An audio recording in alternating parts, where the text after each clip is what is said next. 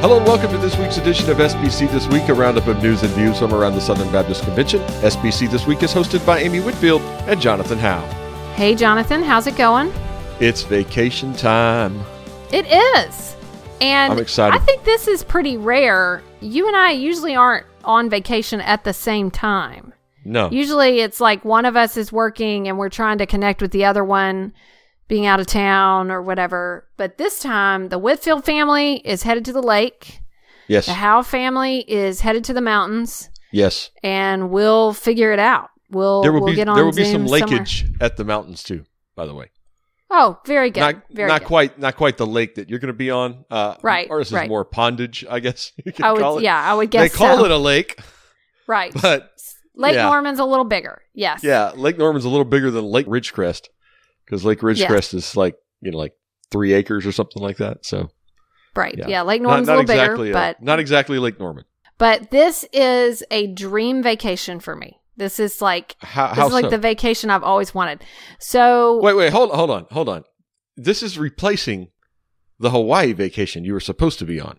Right. We were going to visit our church planter friends there. Yes, replacing the Hawaii vacation. So this is the dream, not the Hawaii one. Well, I have to explain. So yeah, you're going to have to. So it's only, I don't have to drive very far. It's only a couple hours, like 2.5 hours. And because everything is closed, like even the restaurants on the lake are all, I've checked, they're all just still doing like pickup. North Carolina's still in phase 2, so they're just doing Mask pickup. required, by the way. Right, yeah. Phase 2 and masks required in public.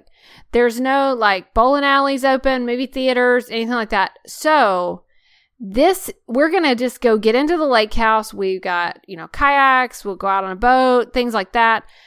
But there's nowhere to go. Like, we're not going to go do stuff. We don't have a schedule.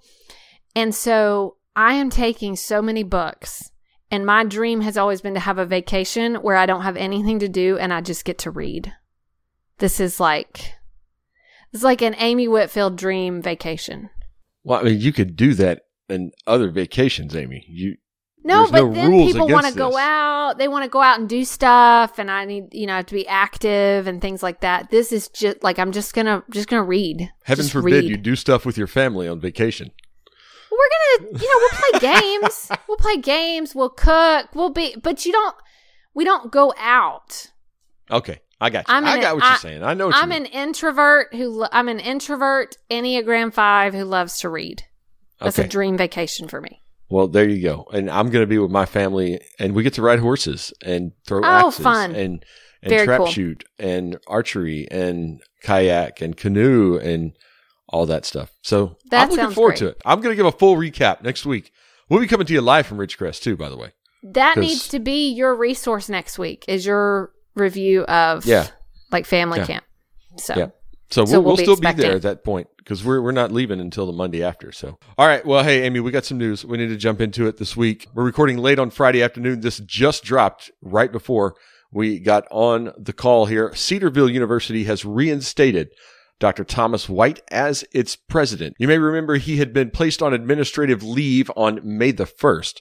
Following the controversial hiring and firing of a faculty member accused of sexual abuse. That faculty member was Anthony Moore.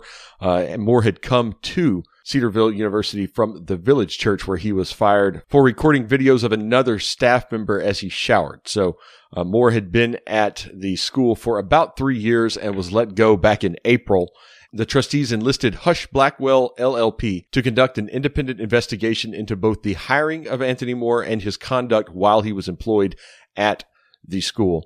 According to a statement issued by the board, Hush Blackwell found no evidence that Moore engaged in any conduct of a sexual nature on campus or with any university student or employee elsewhere. The investigation included a thorough review of all relevant communication involving White and Moore, the trustees, the Village Church, and employment references. Hush Blackwell also concluded Moore was hired out of benevolent motivation, but White, quote, took steps that he knew or should have known clouded the specific nature, end quote, of Moore's misconduct and subsequently failed to notify the board of the specific nature. White has since apologized for those mistakes, acknowledging his errors in judgment and oversight, and has expressed remorse, according to the statement by the school. The board is requiring White to, quote, complete courses on victim prevention and victim advocacy, and to lead the university to emphasize victim prevention, awareness, advocacy, and other related areas. As a result of the reinstatement of Thomas White at Cedarville, both Danny Akin, who's the president of Southeastern Baptist Theological Seminary, and Mark Vrogop, the lead pastor of College Park Church in Indianapolis, Indiana, have resigned from the board. Dr. Akin stating that, quote, the event surrounding the hiring of Moore and the 5-year plan of his restoration was seriously flawed from the beginning and poorly implemented once he arrived at Cedarville, end quote. Akin called the independent investigation, quote, extremely troubling, and the reinstatement of White a decision he could not support. So a lot out of Cedarville this late afternoon.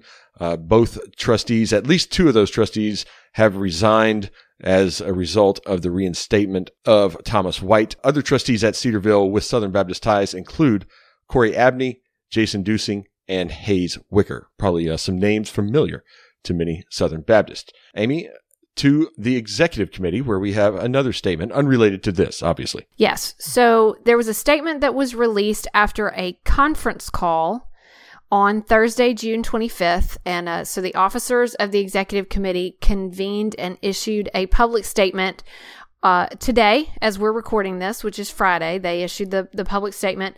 This really is pointing back to some questions that had maybe been circulating in the public about the special called meeting on June 16th.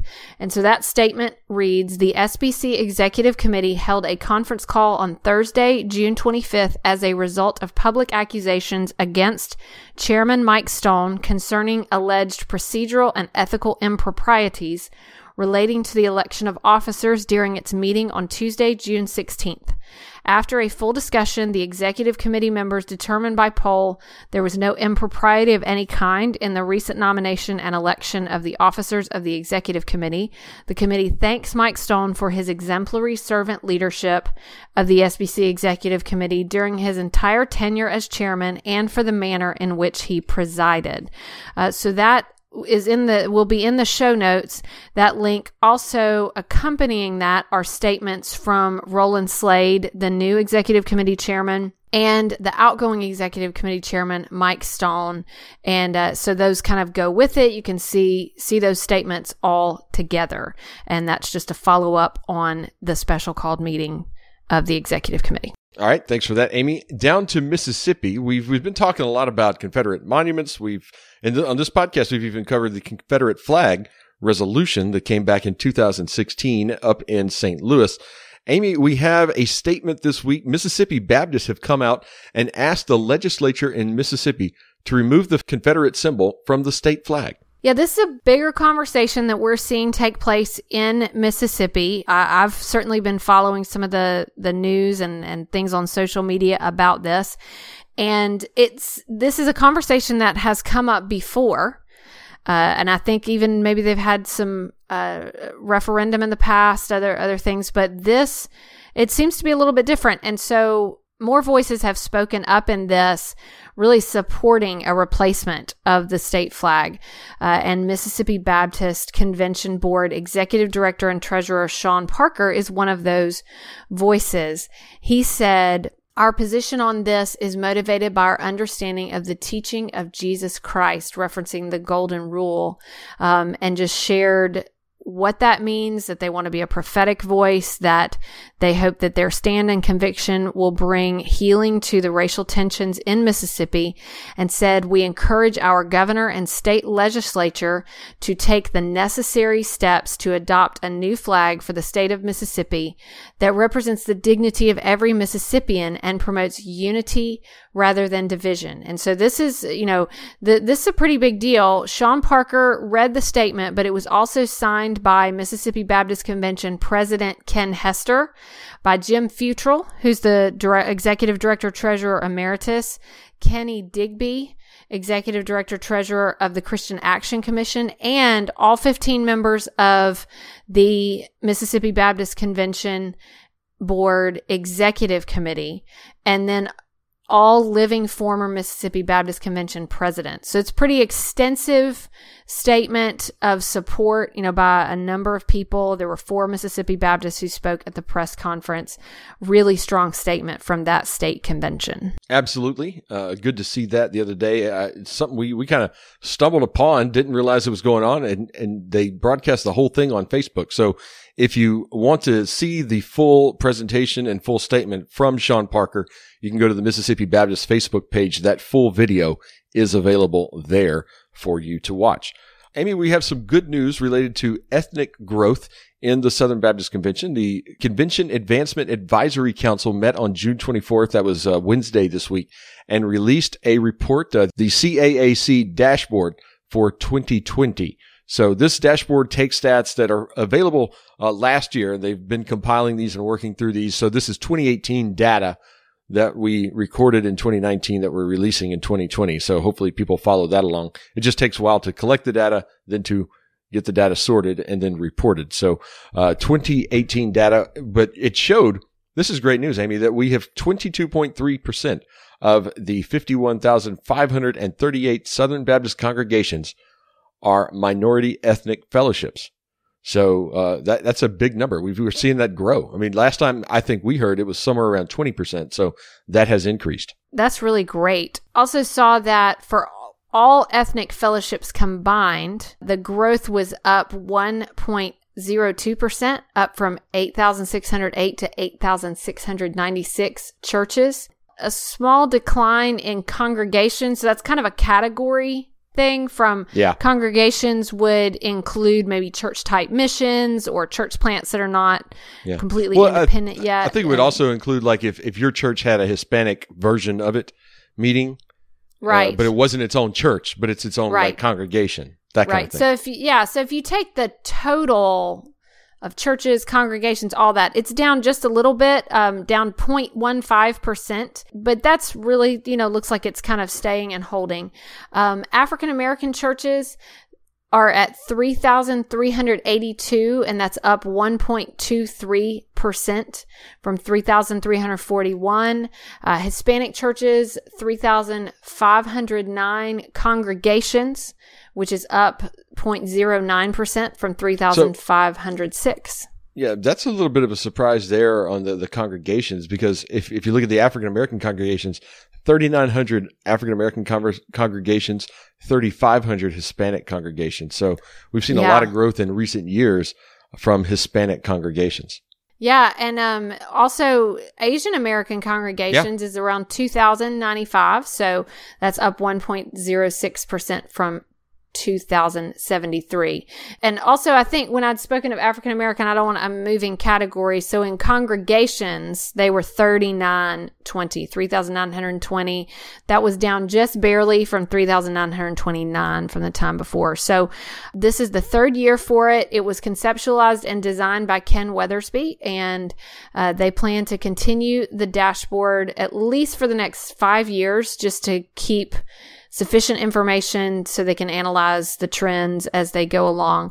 But we'll put it in the show notes because there's a lot more information than what we are able to share here, just because it would wear you out with all the numbers. But you can go and check that out and just get a kind of a picture of the diversity across the Southern Baptist Convention. Yeah, and that's a great reminder of the work that our coworkers Julio Adiola, Willie McLaurin, and Peter Yanis are doing in their respective areas, and just doing a fantastic job. Enjoy working with them and how they're serving those churches within the Southern Baptist Convention. Amy, over in Texas this week, Kenny Platt got a really bad phone call last Friday night. The church that he pastors, First Baptist Aspermont, which is kind of in North Texas, Northwest Texas, was on fire. They lost their building last week. That's terrible. This was from fallen electrical lines. Can you imagine? Yeah, That's had just a storm awful. come through, knocked over the electrical lines. They sparked a fire, caught the church building on fire, and the sanctuary, basically the main sanctuary, burnt down. So just a horrible news. Good news, no one was injured. It's right. 1 a.m, nobody's there. But they also have a family life center, which while they're rebuilding and repairing the main sanctuary, they have a place to meet once they're able to meet again. So that's a positive side. Yes. So, at least they have some facility left. It did not catch on to that building. They actually had somebody come in and push a wall over into the fire from the main sanctuary. I was reading in the article, and that way it couldn't fall onto the Family Life Center and catch that on fire.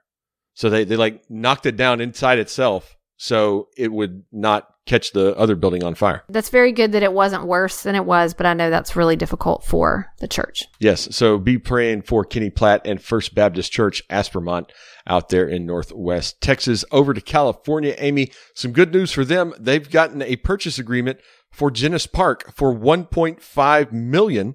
Grace Point Fellowship Church of Berkeley, California, is going to buy it. Excellent. So good for Grace Point Fellowship Church.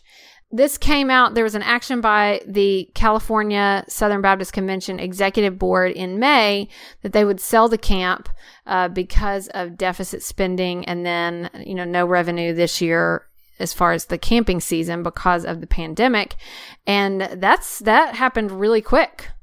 They sold it fast. Yeah. So, they must have had, got a jump on that. So, because we only talked about this just a few weeks ago, it seems. Right. I think while we were in quarantine, I believe, maybe a little bit after that even.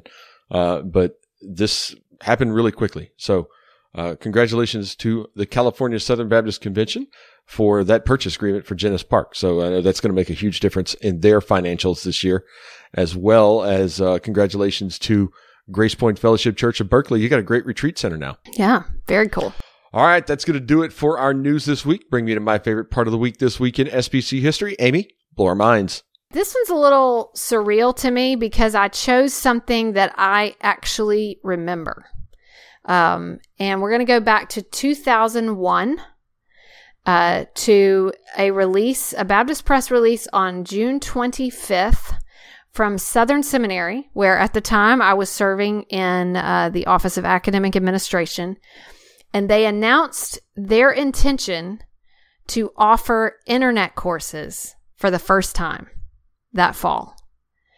And first of all, it made me feel really old to realize that we live in this age where online education is a complete given. Everybody. Well, a couple of months ago, it was the only given. It was the only option. Right. So everybody's doing it. Literally right now, everybody's doing it. But even before that, everybody's doing it. And I actually was in my first job when it was announced that they were going to offer internet courses for the first time.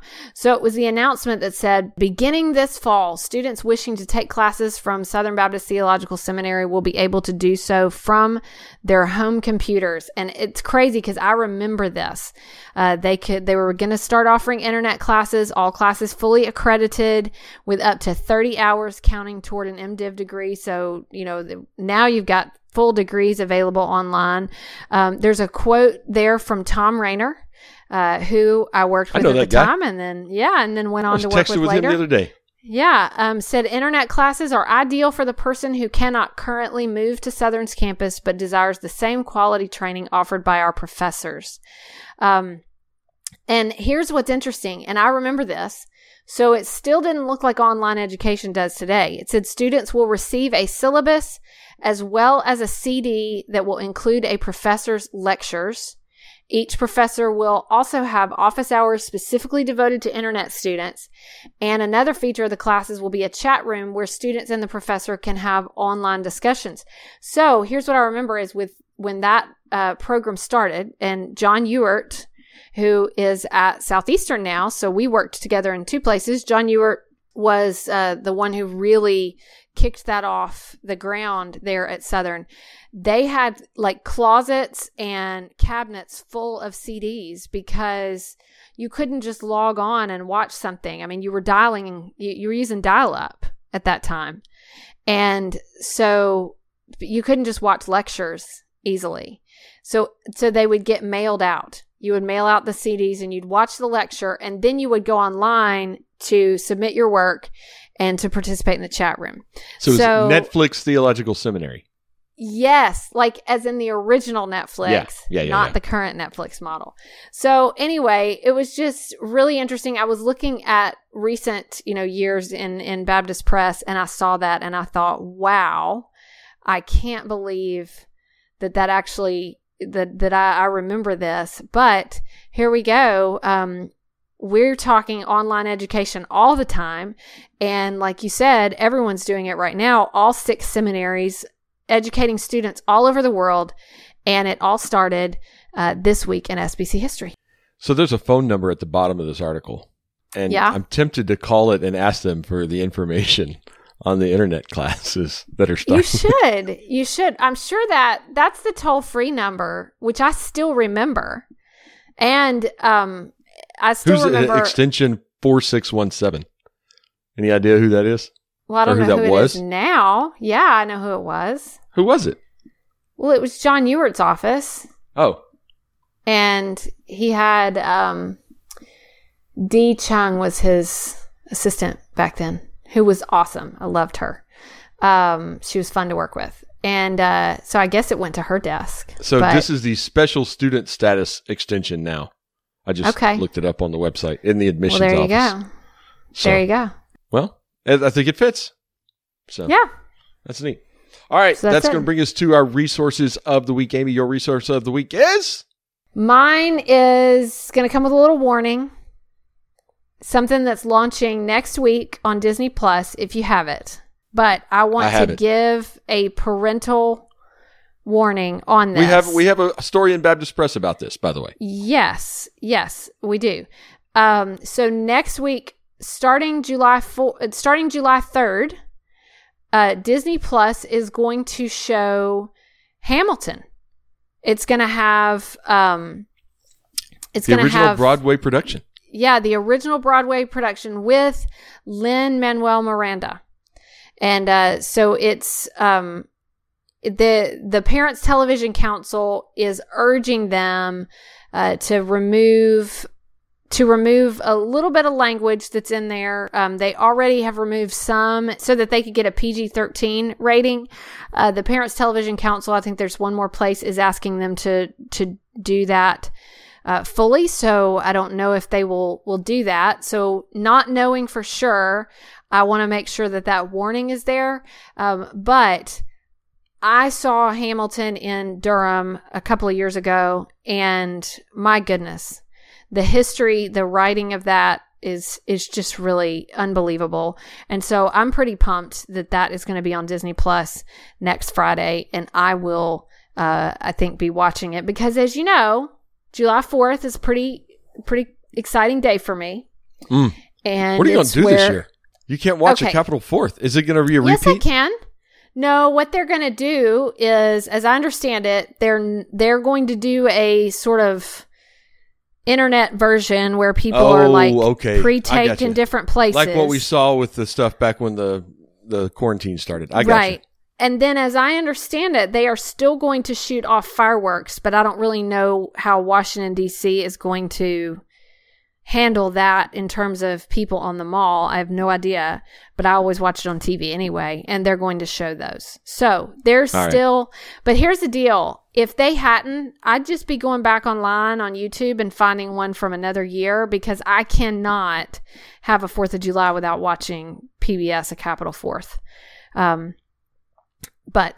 And I'm also going to be reading the Declaration of Independence out loud, which is what I do every year. You should put that on Facebook Live. Well, every year, a good friend of ours drops a SoundCloud version of it on Twitter. I'll be sure to do that too. If you watch for it, I'm sure it'll show up. Yeah. All right. Well, that's cool. All right. My resource of the week, and by the way, I'm really looking forward to that. So my resource of the week is a journal, kind of a daily planner, the Full Focus Pocket Planner. So a new version. Michael Hyatt, many of you may recognize the Full Focus Pocket Planner as just a smaller version of his Full Focus Planner that he's got. So I saw that this week, picked up one, and because I'm a big fan of these. If you want to keep notes, paper, planner type thing, if you don't use I use a kind of a paper version plus my online calendar because my assistant is virtual and she can't really write in my planner, since she's not here and I'm here.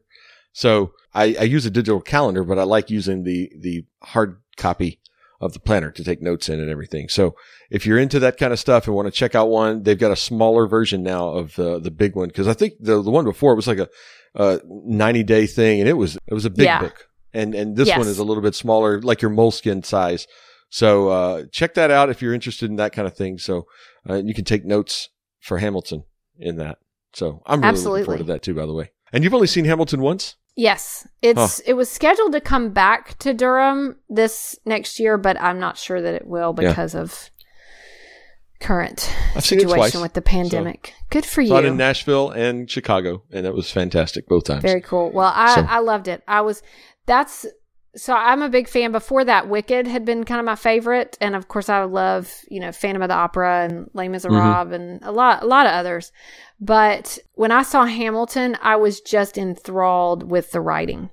Just couldn't get over how masterful Lin-Manuel Miranda was with storytelling. So very cool. Absolutely. All right. Well, that's going to do it for our show this week. We are on vacation next week, but we'll still have a show for you next Friday. So keep an eye out for that. We'll have a show for you. But because we're hardcore, we're dedicated. Yes, but we would like to offer a humble request to all Southern Baptists out there to please let it be a slow news week. Because don't make any news next week, please. We would love to have just a very quick show that says, hey, vacation is great. Here's a couple of things that happened. Have a good one, folks. Happy 4th. That's my hope for next week's show. So everybody just stay low key. And when things blow up next week, I'm going to get that little sound clip right there and play it for you right out the gate next week. I'll be prepared. I'll be prepared. All right. We'll see you next week. See you next week.